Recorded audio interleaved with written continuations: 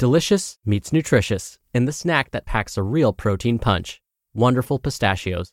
Each 1-ounce serving of Wonderful Pistachios has 6 grams of protein, giving you over 10% of your daily value and making Wonderful Pistachios one of the highest protein nuts. But perhaps more than that, I love all of the flavors they have. Their sea salt and vinegar ones are my favorite when I'm craving that flavor but want to keep it healthy. But that's just the tip of the iceberg.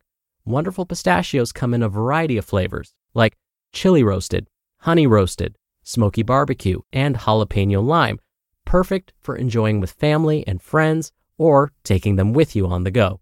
Whether you're a pistachio purist who loves cracking open every nut, or you prefer the convenience of no-shells pistachios, Wonderful Pistachios has got you covered. Grab Wonderful Pistachios and elevate your snacking game today. So fill up with a healthy snack when hunger strikes. Visit wonderfulpistachios.com to learn more. That's wonderfulpistachios.com. It's another Q&A edition of Optimal Health Daily, episode 2204, and I'm Dr. Neil Malik. Hey there, happy Friday, and welcome to another Q&A edition of Optimal Health Daily, where I answer your health questions related to fitness, diet and nutrition, and more. You send in the questions, and I answer them for you. And we're now giving away an Optimal Living Daily workbook to you free of charge if you send in a relevant question. So be sure to send one in before we run out. We can only do this if your address is in the US for now, but we're happy to send a digital version if you're outside of the US. You can email a relevant health-related question to health@oldpodcast.com. Now, before we get to today's question, once a month, usually during the first Q&A episode of the month, I mention a bit about my background and credentials so you can better understand where my perspectives come from. And given this is the first Q&A of the month, it's time. So, why do folks call me Dr. Neil? Well, it's because most folks don't know how to pronounce my last name. So whenever I'm teaching students, they'll say, Dr. Malik, and so I just said, you know what? You could stop right there and just call me Dr. Neil since that tends to be easier. Now, how did I get my doctoral degree? Am I really a doctor? Yes, I actually do have my doctoral degree. It's in public health, which is similar to a PhD. Now, I also received my master's degree in public health, and to really cover all of my bases, I also became a registered dietitian nutritionist. I'm also a certified health education specialist and a certified exercise physiologist through the American College of Sports Medicine. Now, I have been teaching in higher education for over 15 years, and I'm currently faculty within the California State University system. I've published peer-reviewed studies, I presented at national conferences, and have been interviewed by over 70 different media outlets for my expertise on basically all the things I talk about on this podcast. Now, this isn't a humble brag. All of this is to say that when I provide my commentary after each episode, and I answer the questions you send in like today, I hope you feel as though it's coming from a place of truth. My only intention is to help you feel your best. So finally, with that, let's hear today's question as we optimize your life. Today's question came via email. Tom writes, "What can I do about IBS without taking medication?" Thank you so much for taking the time to send in your question, Tom. In my experience, it seems as though the rates of IBS are increasing. Again, this is just my experience, but according to some studies, IBS, which stands for Irritable Bowel Syndrome, anywhere from 10 to 25% of the US population has it. It does tend to affect those that were assigned a female gender at birth more often. Now, no one really knows what causes it, but it's believed that IBS is related to oversensitivity of the nerves in the gastrointestinal tract. Now, diagnosing IBS can be tricky. This is because IBS symptoms are so similar to other common problems like the stomach bug or food poisoning. So symptoms of IBS, since we're talking about it, can range from excessive gas to bloating, cramping, and periods of diarrhea or constipation. I should mention that even though the symptoms sound similar, IBS is different from other gastrointestinal diseases like Crohn's disease and ulcerative colitis. Those are inflammatory bowel diseases, which are again different. Now, we're learning that there are lots of things that can help with managing IBS, like managing stress, exercising regularly, getting enough sleep, as you mentioned, Tom, medications, and of course, diet. So when it comes to managing IBS without medications, there are options. I would say one of the most promising options is diet-related. The one I recommend you discuss with your doctor is called the low FODMAP diet. This is a restrictive diet, so there are foods you'll need to avoid, but luckily, it's temporary. This diet has been shown to be very helpful for most that suffer from all forms of IBS. There are different subcategories of IBS. I won't go into that here. And again, luckily, the diet can be followed in the short term and may not require you to follow this eating pattern for life. Plus, again, there are other IBS therapies, so if this one doesn't work, there are other options you can discuss with your doctor. I have recommended the low FODMAP diet to many folks, and they often experience relief in just a few days. Research, luckily, does seem to support this as well. So what does low FODMAP mean anyway? I remember when I first heard the name, I was like, you mean low food map, right? We're talking about a map of foods you can eat. Nope.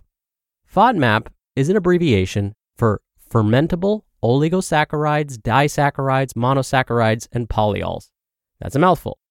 Basically, these are fancy names for different types of sugars found in foods. For those with IBS, these sugars in particular need to be reduced or completely avoided. This is because they are fermentable by the bacteria in the gut. For those that don't suffer from IBS, these sugars that I just named, the ones with the fancy names, don't cause any problems. But for those with IBS, it can lead to all those uncomfortable symptoms like gas, bloating, abdominal pain, and diarrhea. By avoiding foods that contain these fancy-sounding sugars, oligosaccharides, disaccharides, monosaccharides, and polyols, you may start to feel better. So the next logical question is, where do I find foods that are low FODMAP? This is where it gets a little tricky. Because these sugars are common in so many foods, the list of foods to avoid is kinda long. I'll list some of the foods to avoid here, but I encourage you to download a list of low and high FODMAP foods to keep with you. A great resource can be found on Monash University's website.